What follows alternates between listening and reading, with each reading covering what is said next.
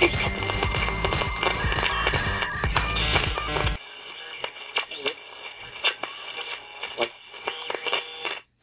everybody, and welcome to the 5 Bytes Podcast. I'm your host, Rory Monahan.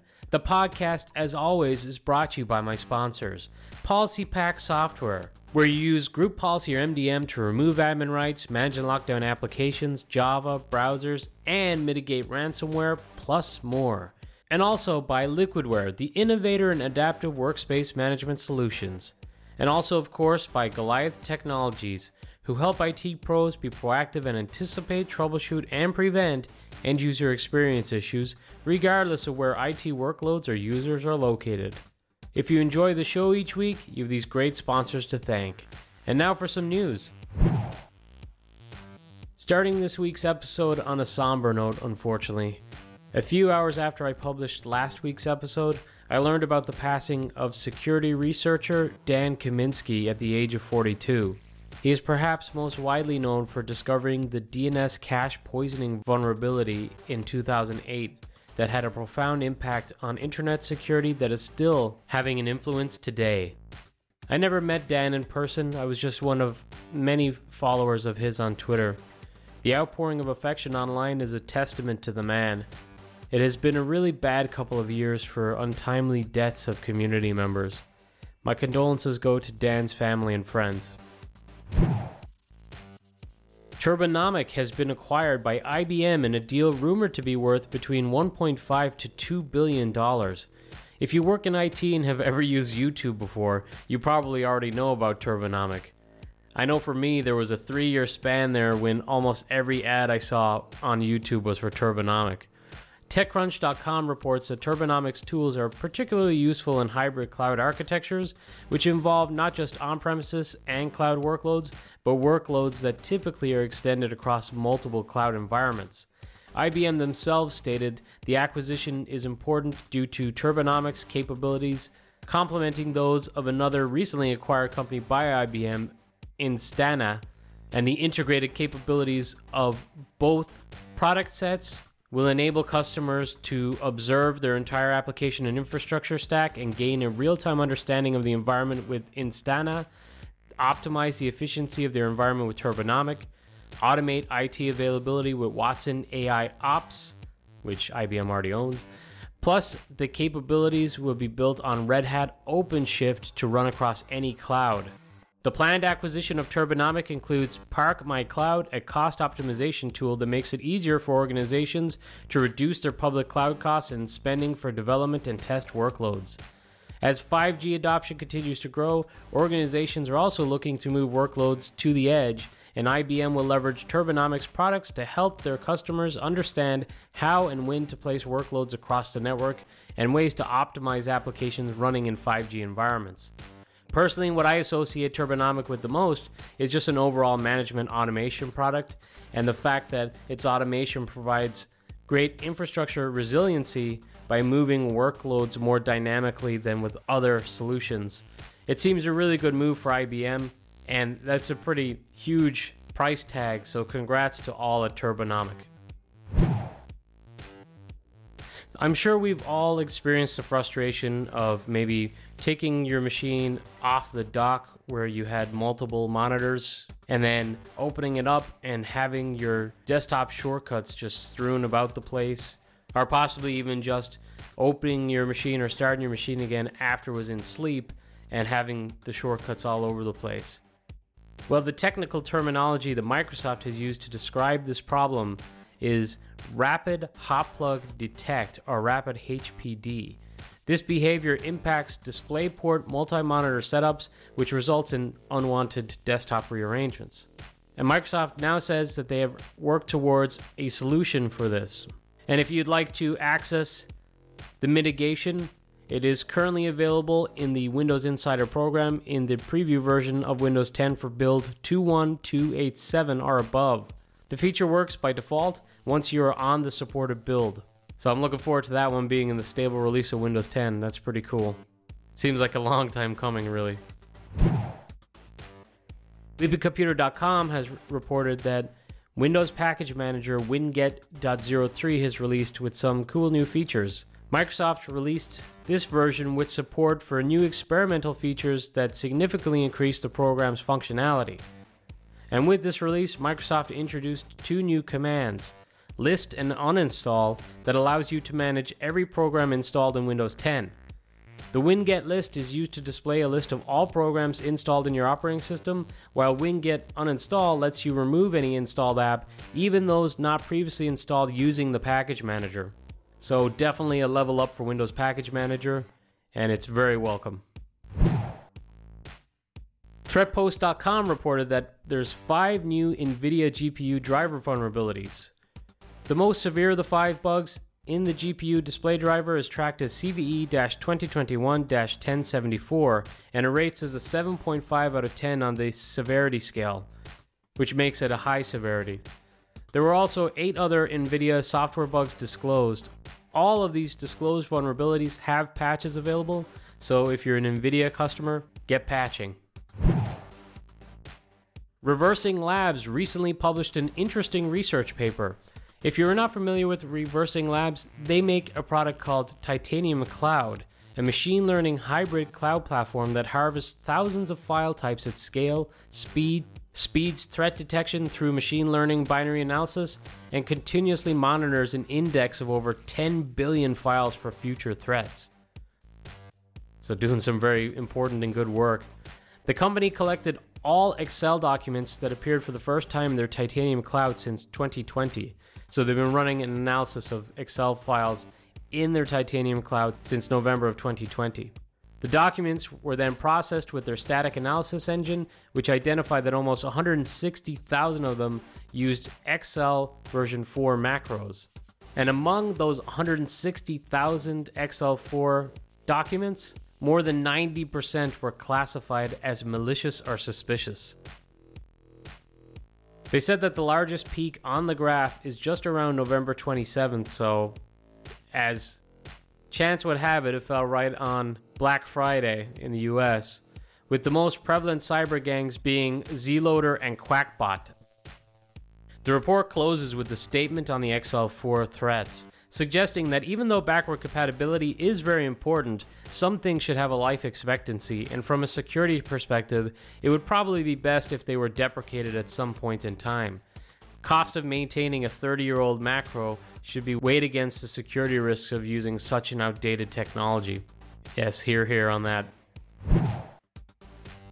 Security researcher Cedric Owens discovered a bug in macOS that allowed him to build a potentially malicious app to look like a harmless document, which when opened bypasses macOS's built-in defenses. Owens built a proof-of-concept app disguised as a harmless document that exploits the bug to launch the Calculator app, which, if you're watching the YouTube edition of this show, you'll see a quick demo of this. But essentially, you'll see that it is able to do its thing, dropping malware without any prompts or warnings to the user. And I swear to you, when I saw this article, I scrolled to the first couple of paragraphs to see if this was one published by Patrick Wardle. And when I saw, Cedric Owens' name, I thought, hey, good for you, man. It has seemed like Patrick has been like a one-man band on macOS security for a long time. And when I read Owens actually shared the bug with Wardle and asked his opinion, I can't say I was surprised. Wardle explained that the vulnerability triggers due to a logic bug in macOS's underlying code, and the bug meant that macOS was misclassifying certain app bundles and skipping security checks, allowing Owens' proof-of-concept app to run unimpeded. Apple told TechCrunch.com that it fixed the bug in macOS 11.3. Apple has also patched earlier macOS versions to prevent abuse and pushed out updated rules to XProtect, macOS's inbuilt anti-malware engine, to block malware from exploiting the vulnerability. So that's good because I don't think they've had too many patches for Catalina since Big Sur was rolled out, at least other than some for Safari. So good to know that even what they say about older operating systems, if there is something big like this, they are willing to go back and patch them. This week, Vice reported on a really interesting and heartwarming story. Security researcher Brett Barhouse put out a call on Twitter for some help. He said that his brother and his wife needed help to pay for a life-saving open heart surgery that their unborn daughter would need as soon as she was born. Burrhouse then said he'd go hunting for security vulnerabilities in an attempt to raise money via bug bounties for a GoFundMe fundraiser set up by the couple. That tweet asking for help and the fact that he was going to go on a bug hunting mission was put up on Tuesday. Well, on Wednesday night, Burrhouse and his friend Sam Curry, another security researcher, went looking for bugs in a large cryptocurrency project. Just a few hours later, they found a serious bug in the project's code, reported it, and the next morning they got awarded $50,000. At this point, Curry donated part of his bounty, $4,497, to help the fundraiser reach its goal of $25,000.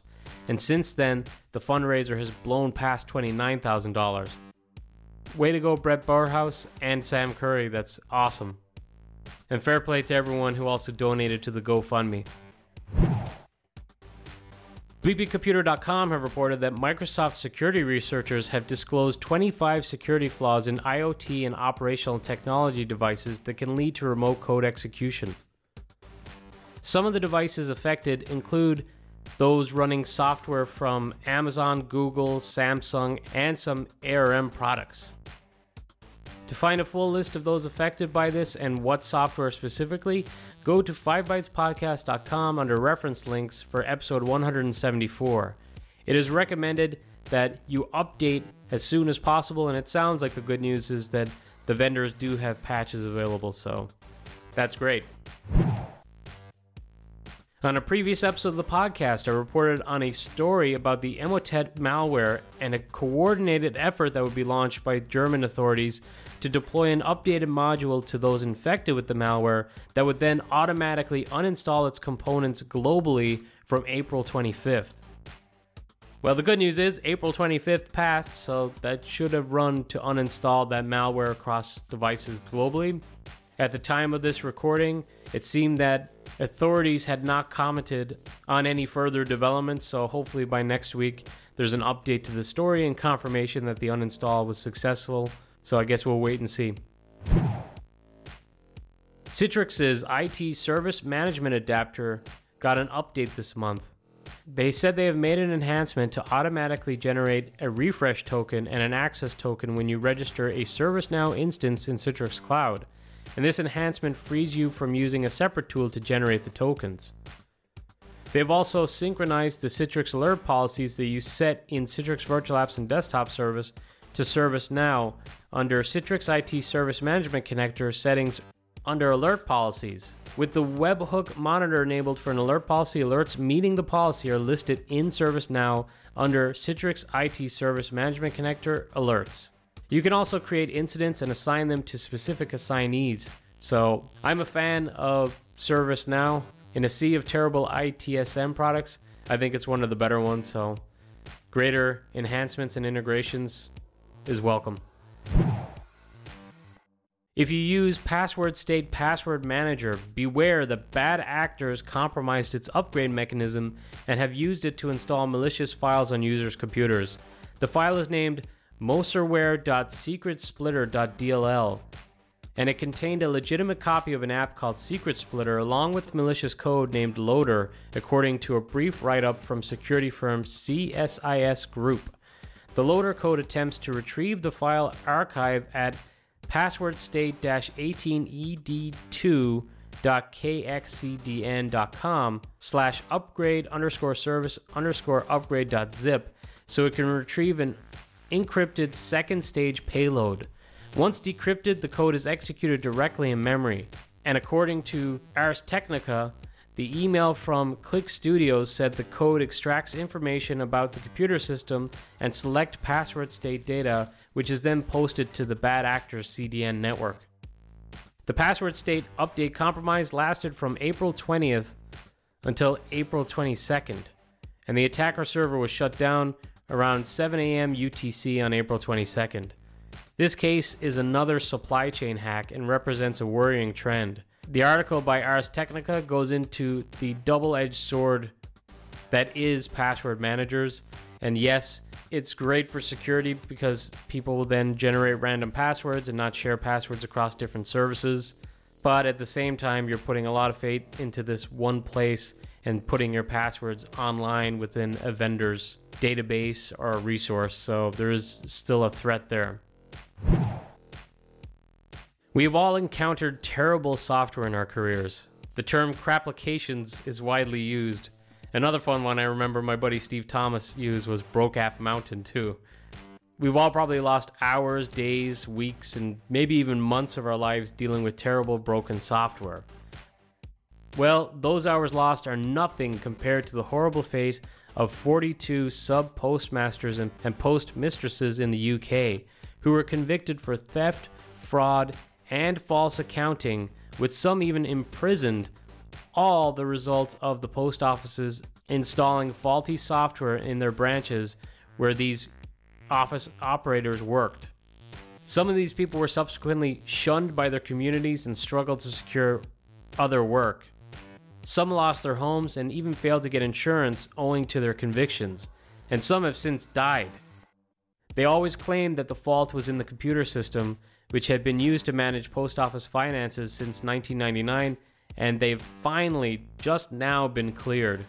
Slashdot.org reported that the Horizon system, which was in use, developed by Japanese company Fujitsu, first rolled out in 1999 to some post offices to be used for a variety of tasks, including accounting and stock taking.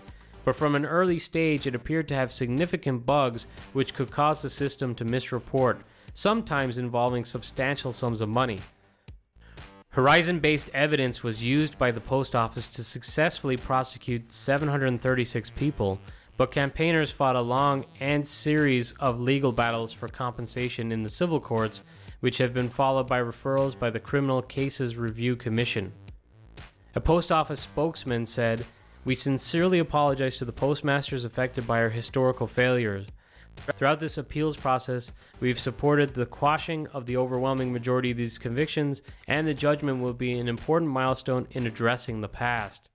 Well, unfortunately for the people who have died, it's too late for that. They never got to see their justice. I now consider myself fortunate to have wasted weeks of my life trying to sequence a terrible business objects application in AppV46. And a couple of quick hit stories to wrap up the news for this week, but .NET Framework 4.5.2, 4.6, and 4.6.1 will reach end of support on April 26, 2022. So now would be a good time to check to see if you've got those versions in your environment and what applications require them, to see if there's an upgrade path so you can get to 4.8 or whatever comes later at the point of April 26, 2022.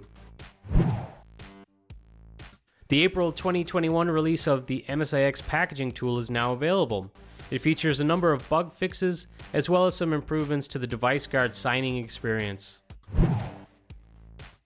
In a bizarre story that I actually saw covered on an episode of Late Night with Stephen Colbert, the CBC reported on what they called a uniquely Canadian turn of events.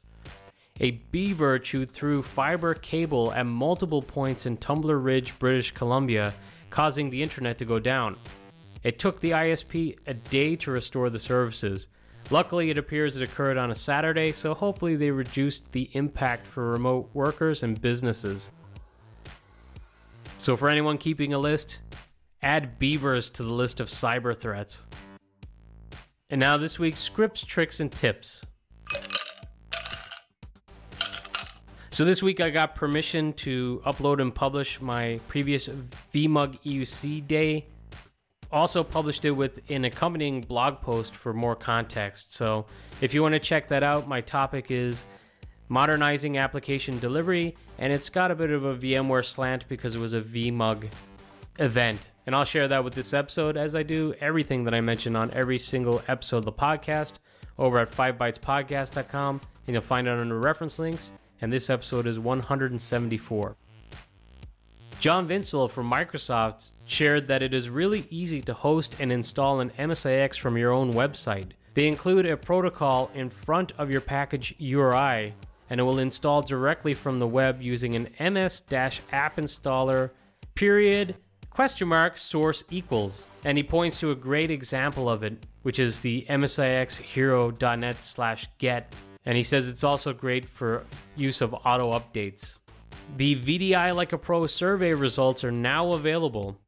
It's a really, really interesting read. They provided line charts to trend changes between different versions and different years of the survey results, and it's pretty eye-opening, so definitely check that out. And my buddy Esther Bartel shared her ADMX reader script on her GitHub repository, which converts the ADMX XML format to a more readable CSV file with policy and registry information.